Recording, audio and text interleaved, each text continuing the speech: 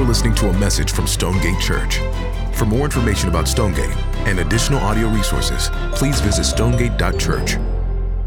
Well, a few weeks ago, it was Kelly's mom's birthday. And so Kelly got her a plant for her birthday. Now, I can't think of anything I would like to get less than a plant for my birthday. It's literally, it's like, happy birthday, here's some responsibility. I don't know why you would do that to a person. That's not me. But that's not the point. The point is, a plant was purchased. And Kelly's mom lives across the state, so she had to package it up and send it off to her. Now, I don't know what this says about the stressfulness of life in the Needham household right now. I just know this. A few days later, we get a knock at the door, and it's the UPS guy. And he has a plant for us. And it's a plant that looks remarkably like a plant that my wife just bought for her mom for her birthday. Did I tell you about that? My wife, who is finding out that I'm telling this story right now, sent a plant to her mother and addressed the gift to herself. If you're looking for like a shrewd way to get yourself a little something for Christmas, this may be the ticket. You just buy whatever you want and you just address it to you. Isn't that amazing? Now, she ended up keeping the plant. This is amazing. And then she replaced it for her mom. But the point is this: the gift that she thought was for her mom ended up, at the end of the day, really being for her. Now, why am I telling you that? Am I still married at this point? I don't know. She's still? Okay.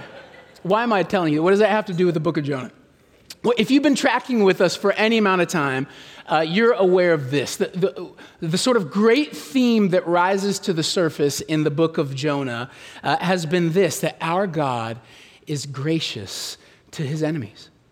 Our God is a gracious God. God really is what Jonah calls him in chapter 4. We haven't got there yet, but this is what Jonah's going to say about him. He's a gracious God, merciful, slow to anger, abounding in steadfast love, relenting of disaster. This is who God is, and we see it on every page of the book of Jonah. He's a gracious God. And the vehicle that's sort of taking this theme along verse after verse in the book is Jonah's mission, right? The mission that was given to him in chapter 1, reinstituted in chapter 3, the mission of arise, go to Nineveh, that great city, and call out against it what I tell you to say, right? That's the vehicle that's bringing the gift of God's grace to God's enemies, the Ninevites. That's the movement. So Jonah's got a package to deliver.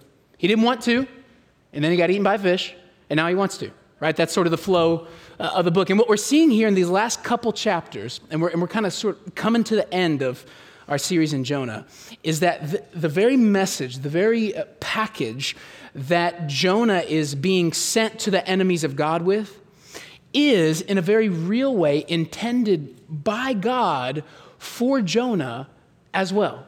Like, the gift he's sending is, in some ways, his gift to open. Does that make sense?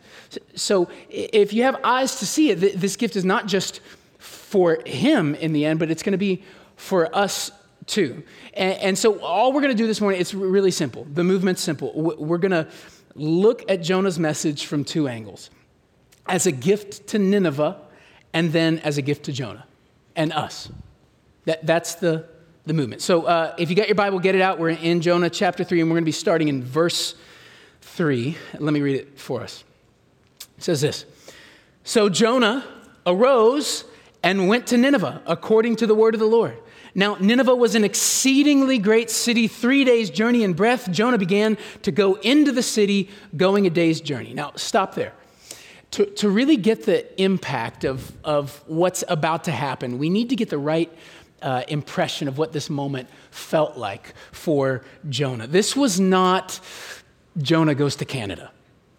Do you know what I mean? Like he didn't roll up and they hand him a toboggan and a mug full of maple syrup. That's not where Jonah's going. That's not what this is. This is Jonah goes to Assyria. And in this movie, it's a lot crazier. Assyria is, the best way to put it is that they're a terrorist organization. That's what they are. They brutalized and they oppressed people and they wanted to take over the world. That's what they were doing. The Assyrian army, I told you guys this a few weeks ago, the Assyrian army would, sorry for this, skin their victims and hang their bodies on posts outside of their city walls to sort of intimidate the nations around them. The rulers would refer to themselves as the kings of the universe. So not a bastion of humility. These are monstrous, violent, aggressive, boastful people. This was not Jonah goes to Canada. This was more like U.S. Secretary of State Jonah holds a press conference at ISIS headquarters. That's more what this would feel like to him. It's terrifying. You see that? And the author leans into this as he's writing because he starts talking about its size. Nineveh isn't an unincorporated township, right? It is big and vast. This is, quote, an exceedingly great city, he says. 3 days' journey in breadth. It is massive. How is he going to survive this? That's what you should be feeling. And that's certainly what Jonah's feeling. I mean, can you imagine this guy? He's about to roll up into Nineveh. I mean, what is probably going through his head at this time is, I'm likely about to lose my life. This is the end for me, right? That's probably what he's feeling, something like that. But he's also probably feeling something else like this as he rolls into the city. He's probably thinking something like, and I hate these guys.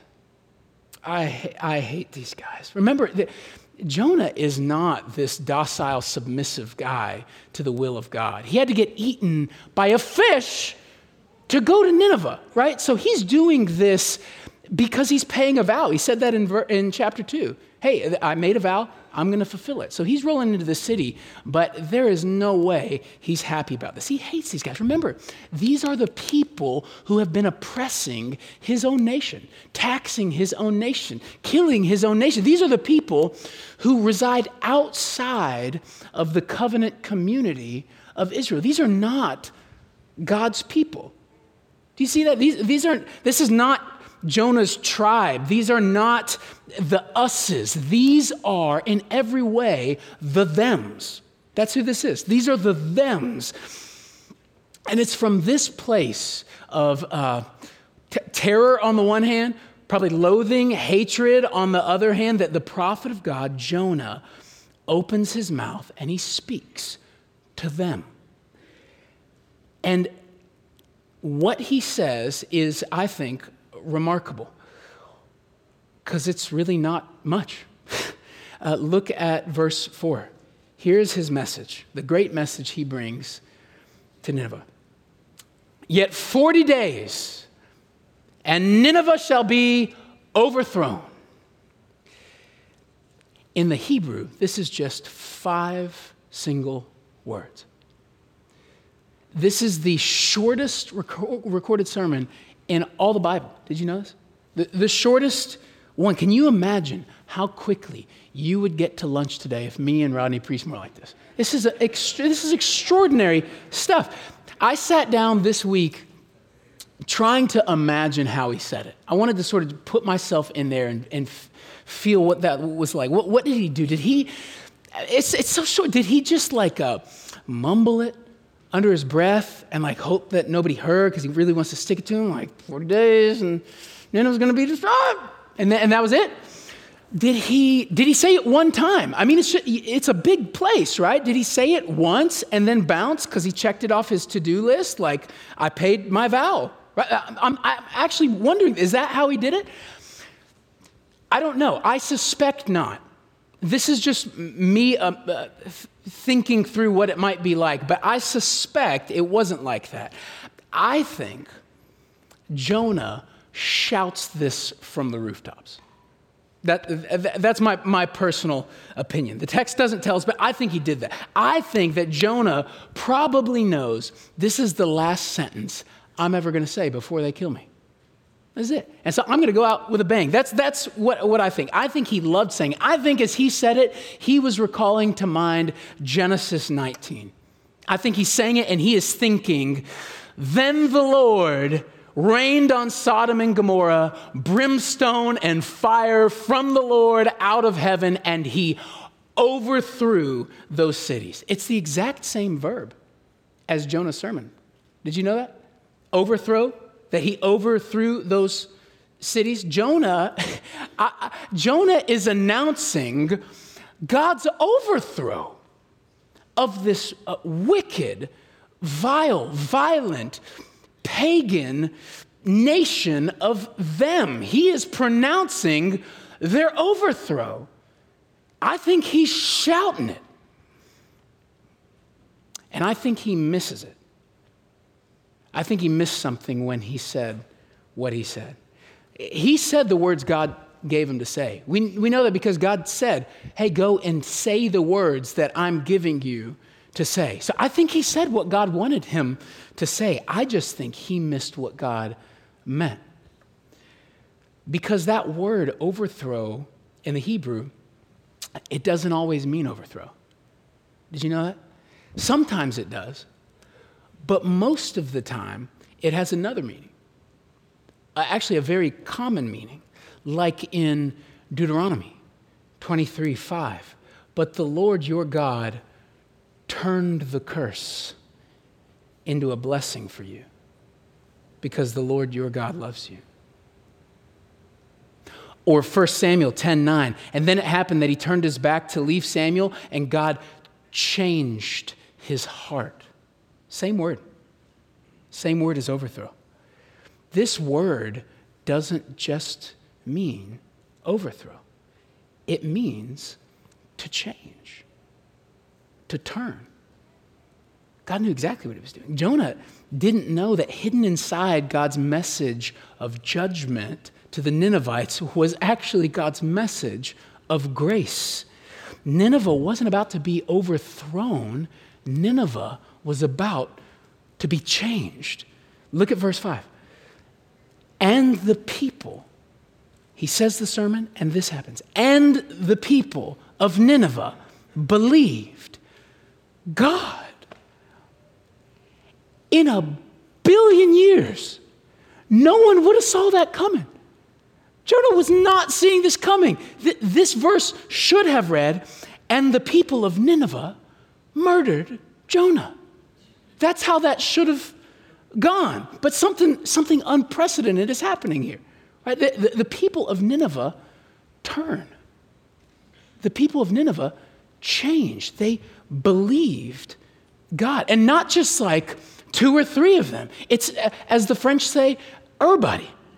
Everybody is believing that this message is true. It says from the greatest of them to the least of them. This isn't just a movement among the lower caste, like we got a few lepers on our team and now we're good to go. It's the lowest class, the middle class, the high class, the cultural elites. They are all believing this message. This is unprecedented in the history of the Old Testament. This didn't happen for Isaiah. This didn't happen for Ezekiel. It didn't happen for Jeremiah. This happened to Jonah. Knucklehead like fool Jonah, he gets this. One commentator says this about it. With those 5 little words, Jonah becomes the most successful prophet in the entire canon of the Hebrew Bible. This guy. What is this? Everybody changes. The political class changes. It says that the king even believed. Look at verse 6. The word reached the king of Nineveh, and he arose from his throne, removed his robe, covered himself with sackcloth, and sat in ashes. Hey, just newsflash for you. Kings don't act like this, especially Assyrian kings. They don't do this sort of thing. This is a man who's not trying to save face. He's humbling himself. He's getting low. This is unheard of. It is so crazy out there in Nineveh right now that even the animals are getting in on this. This is the weirdest thing in the whole book. I promise you, it's weirder than the fish. The king writes, let neither man nor beast, herd nor flock taste anything. Let them not feed or drink water, but let man and beast be covered in sackcloth, and let them, man and beast, call out mightily to God. What does that mean? The cows are getting dressed up. They're fasting from food. They're calling out to God. It's like a Chick-fil-A commercial going on right here in the text. And the point is clear. It's everybody. Everybody is in on this, from the greatest to the least, no matter who it is. It's wild. Now, there is a word for this. When it's not just 1 or 2 people who turn to God, but like multiple people, like thousands of people, a region of people. There's a word for this. We call it revival. Revival. And when I say revival, I don't just mean like a sweaty guy in a tent on a Friday yelling at you with the Bible. That's not what I mean. When I say revival, what I mean by that is it's a way to talk about when repentance, individual repentance, goes viral. If you want to think about revival, think about it like that. When individual repentance goes viral. And that's what we're seeing here. This is viral repentance happening in this pagan terrorist state. And in verse 7, the king writes a letter. This is fascinating. And he's basically outlining technique. He's writing a letter of how repentance should look like. This is a how-to guide that he writes out for the people on repentance. What should it look like? And I'll just ask us this. What should it look like in our life? The New Testament calls us to be a people who are continually in a posture of repentance. So it seems like it behooves us to figure out what this thing called repentance should be like. What's the nature of it? How should it be expressed in our life? Well, let's take some cues from, I never thought I'd say this, from the king of Nineveh and learn something about repentance. There's three things we see here from his writing. The first is this, that repentance always starts by mourning over sin. We mourn over sin. We mourn over sin. Look at this. Let neither man nor beast, herd nor flock taste anything. Let them not feed or drink water. He calls for a fast. Now, fasting has always been a way to express your not okayness with the status quo. That's one way to think about fasting, that it's a way to express, it's not okay how things are. I'm going to go without so that I can communicate something about my longing for God. I don't want this. I'm fasting from this so I can have you. That's really what fasting is at the core. So they're fasting, but also further than that, verse 8 says this, but let man and beast be covered in sackcloth. So there's an outfit that goes with this fasting. It's sackcloth, it says. The practice was, it's an ancient expression of grief. That's really what this is. Sackcloth was like an itchy, sort of uncomfortable fabric, like a potato sack that you would put on your just raw skin, and it was doing all the things, the itchiness, the uncomfortableness, and you would do this as a external way to communicate something about your internal disposition. That's why you did this. You put this on to say something about what's happening inside you. I'm mourning. I'm uncomfortable. I'm grieving. I'm not okay. This is hard. That's what he's calling his people to. We're about to communicate what we feel on the inside. We're going to abstain from food, and we're going to put on things that communicate to the world and to our own hearts. This is hard. I'm not okay. I'm grieving over my sin. Is that how you think about your sin? Do you think about your sin? Does it keep you up at night at all? Does it turn you over in your sleep at all to think about the ways that we offend the holy, beautiful, righteous God of the universe who made us to know him and honor him with all of our thought, words, and deed, and how far we fall from that? Does that keep you up at night? Does it inspire fasting for you and mourning for you? Is it a sackcloth kind of feeling for you?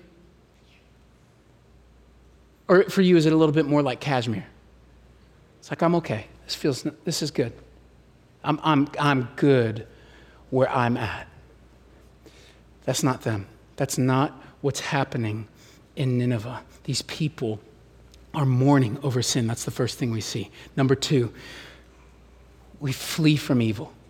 Mourn over sin, and we flee from evil. He calls them to practice justice. Look at this. Let everyone turn from his evil way and from the violence that is in his hand. Now, this is a big thing to call these people to, because remember, who are these people? They're monsters.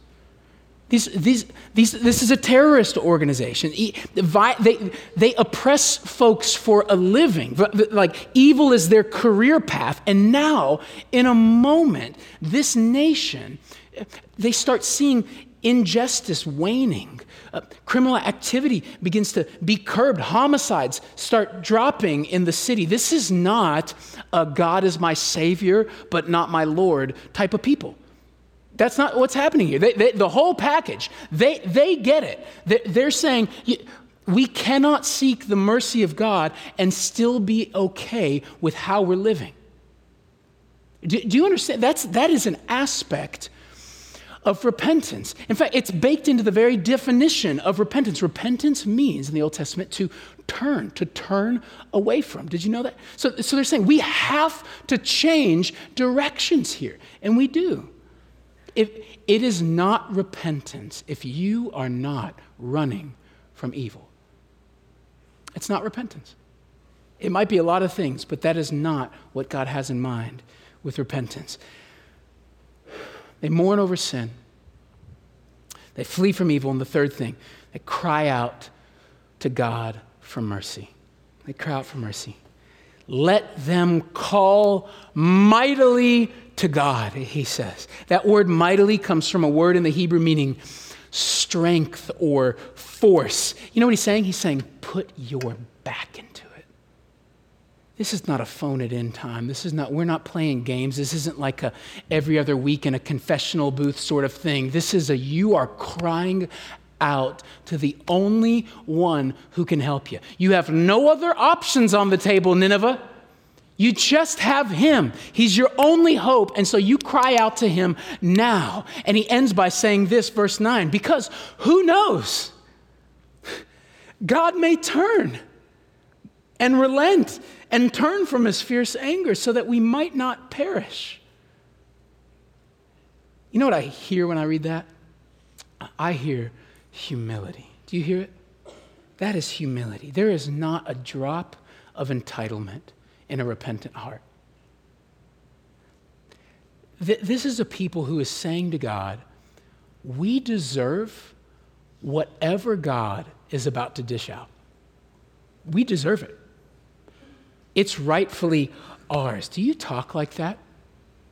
Just in life, when you think about life, the hardness of your life, when you think about your sin, do you think like this? Have you ever said, whatever's coming to me that's hard from God, it's fitting? Can we just be honest? We are an entitled people, aren't we? Let's be real. This is how we are wired. How dare God do that? Or how many times have you heard this? A loving God would never do that. Does anyone just ever say, I deserve every bad thing that's coming? Anything north of hell for me is grace to me. That's how a Christian talks. Oh, and he gives us so much more north of hell, doesn't he? But the posture of the Christian is, I deserve the worst. So anything north of the worst, thanks. Talk like that. Oh, if we could be a people who are unentitled, who realize that everything good that we get from God is never owed, it's only grace. There's no entitlement in their request. It's humility, but it's also hope. It's hope because look at these words. They're pleading with God that he might turn from his fierce anger, that they might not perish. They're full of hope that God is the type of God who would do this sort of thing. God, I deserve whatever's coming, but when I look at you, I understand that you are just constantly oriented to bless people who don't deserve it. So I'm just going to appeal to your mercy, even though I don't deserve it. This balance of humility and hope, this is real repentance. Look at the movement. What is repentance? We mourn over sin. We flee our evil and we cry out to God in humility and hope that he have mercy on us. That's repentance. And do you know, church, what God does when he sees repentance? God does what God always does every time he sees repentance. He gives grace. He gives grace. Verse 10, what a verse. When God saw what they did, how they turned from their evil way, God relented of the disaster he said he would do to them, and he did not do it. I don't know where you are with God today. I don't know if when you read this narrative, you see yourself in Nineveh strong. Or maybe you don't see yourself at all in the people of Nineveh. You know, one of the things the Bible is trying to convince us of constantly is that whether or not we're like Nineveh on our outside, every one of us is Nineveh in our heart. Every one of us. That's one of the things the Bible is adamant about. And can I just say this? This is a sobering thing. With every self-centered, self-serving, self-glorifying thought and action that you have in your life, we are heaping judgment on ourselves. A holy God cannot let Nineveh stand. He cannot do it. That's a sobering thought, isn't it? But don't miss what chapter 3 is finally saying, because it's finally saying this: and God is a God who loves forgiving Ninevites. Yes, I'm a Ninevite, and also he loves forgiving me. That's how he's bent. That's how he's wired. Here's my invitation to you. It's the same invitation that's right here in the text of chapter 3. If you repent, God will relent. That's chapter 3. What is Jonah chapter 3 saying? If you repent, God will relent. I don't know if that's old news to you, new news to you, but it is the best news for you. If you repent, God will relent from his judgment on you. Oh, this, and it's even better than what he gave to Nineveh, because with Nineveh, he just promised no harm. But with everybody who trusts in him, he is not just giving no harm to you. He promises to make you his family. He promises to do you good for eternity. That's the promise that you get from God. And you go, how is that possible? That's what he could be extending me. Here's how it's possible. Because 2,000 years ago, God looked at his son, Jesus the Christ, and he overthrew him instead of you. That's the only way this text makes sense. It's the only way the whole scope of the Bible makes sense. Because 2,000 years ago, Jesus Christ was overthrown in the first sense of the word by God, so that you and I would not be overthrown, but be changed. Isaiah 53 says it like this. It says, God laid on him the iniquity of us all. He took what was coming for the Ninevites. He took what was coming for everyone who trusts in the Savior, and he put it on his son, so that that word in the Hebrew wouldn't mean overthrow for you. It would mean changed. It would mean turned. This is God's gift for you today. I hope you feel like it's a gift. I hope somebody's hearing this and you can feel like it's possible for this weight to be lifted. It's possible for the judgment of God to be removed. It's possible. Turn. Repent, mourn your sin, flee evil, and run after God, pleading with him for the mercy extended to you at the cross of Jesus, and he will do it. If you repent, God will relent. It's God's gift to you today, and it's God's gift that he delivered by way of Jonah to the Ninevites here in chapter 3. But we're not through. We're not through because remember I said at the beginning that this gift, it ends up going two ways. It ends up going like this when it goes out. Now, what do I mean by that? Jonah preaches a sermon to the Ninevites. But in the end, the Ninevites end up preaching a sermon to Jonah. Now, what am I talking about? Well, just go with me for a moment.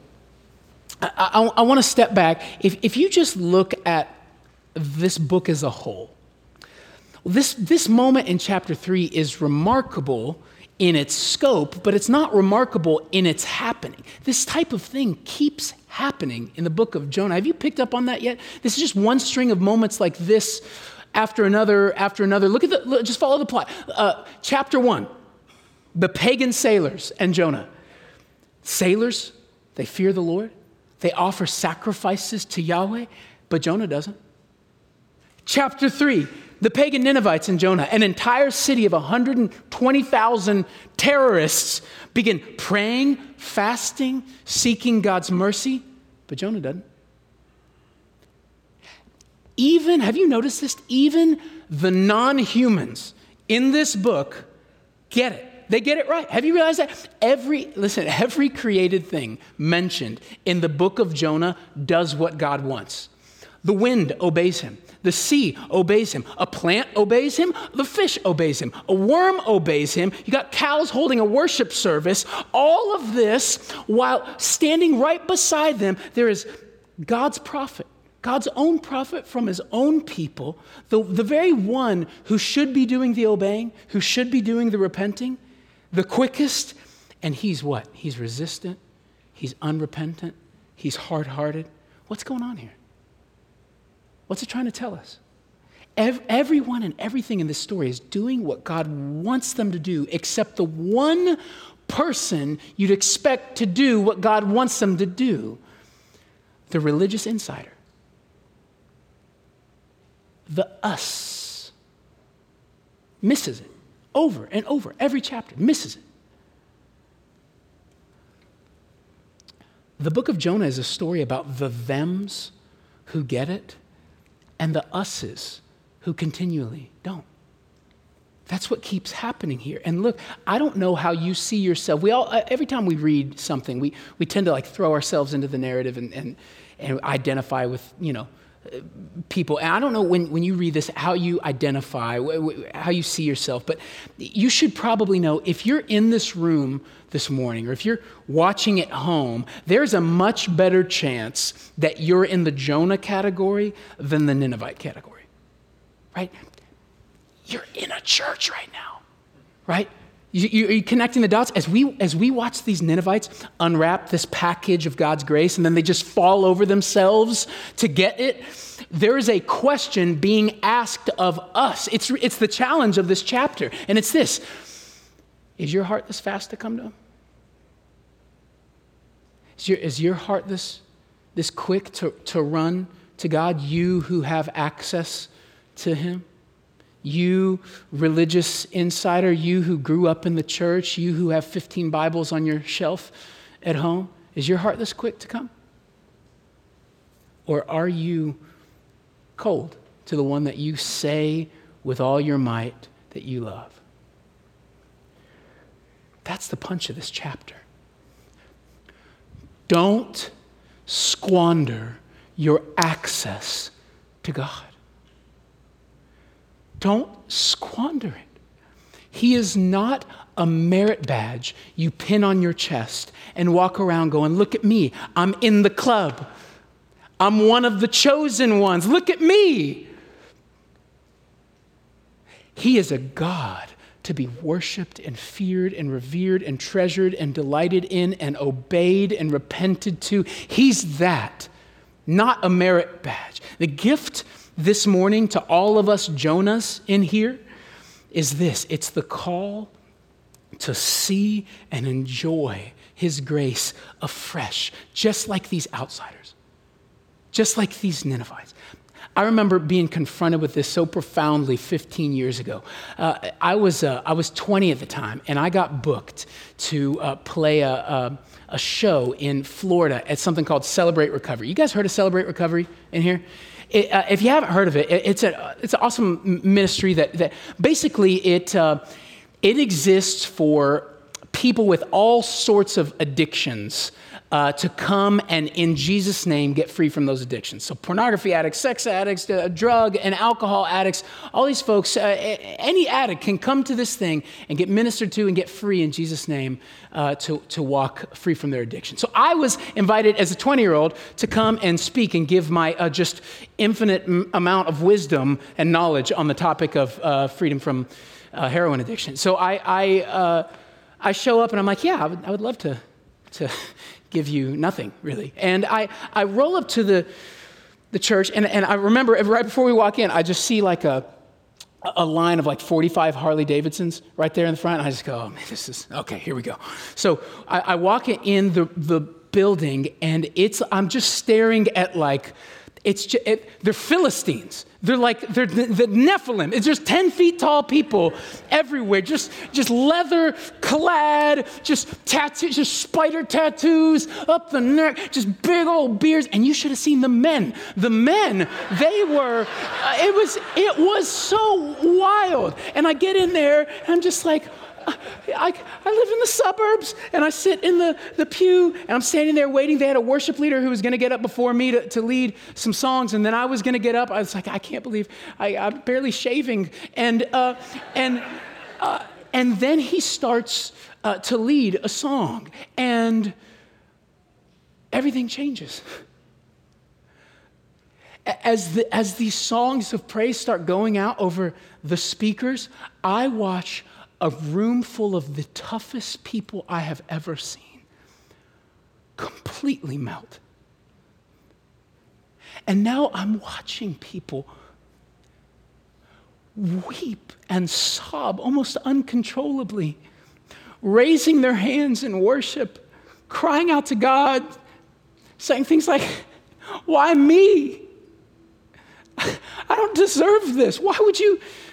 How can this be for me? And they're ringing out the praises of God. And I just remember standing there.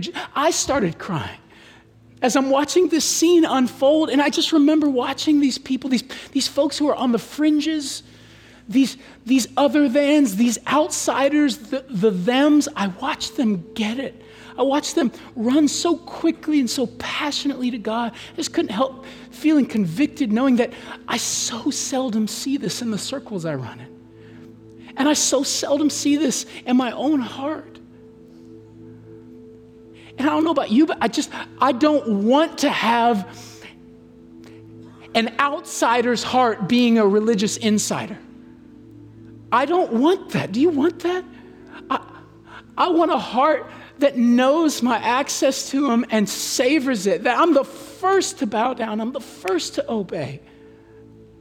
And I was put to shame by this group of people who taught me what it means to throw themselves onto Christ in repentance and worship.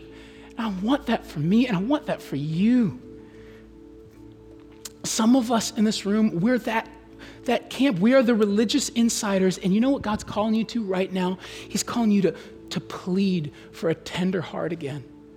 You've grown stale and hard and disinterested, and these holy things that we interact with all the time have become so common. Plead for a soft heart, a feeling heart again. Repent of wearing God like a merit badge. He's not that.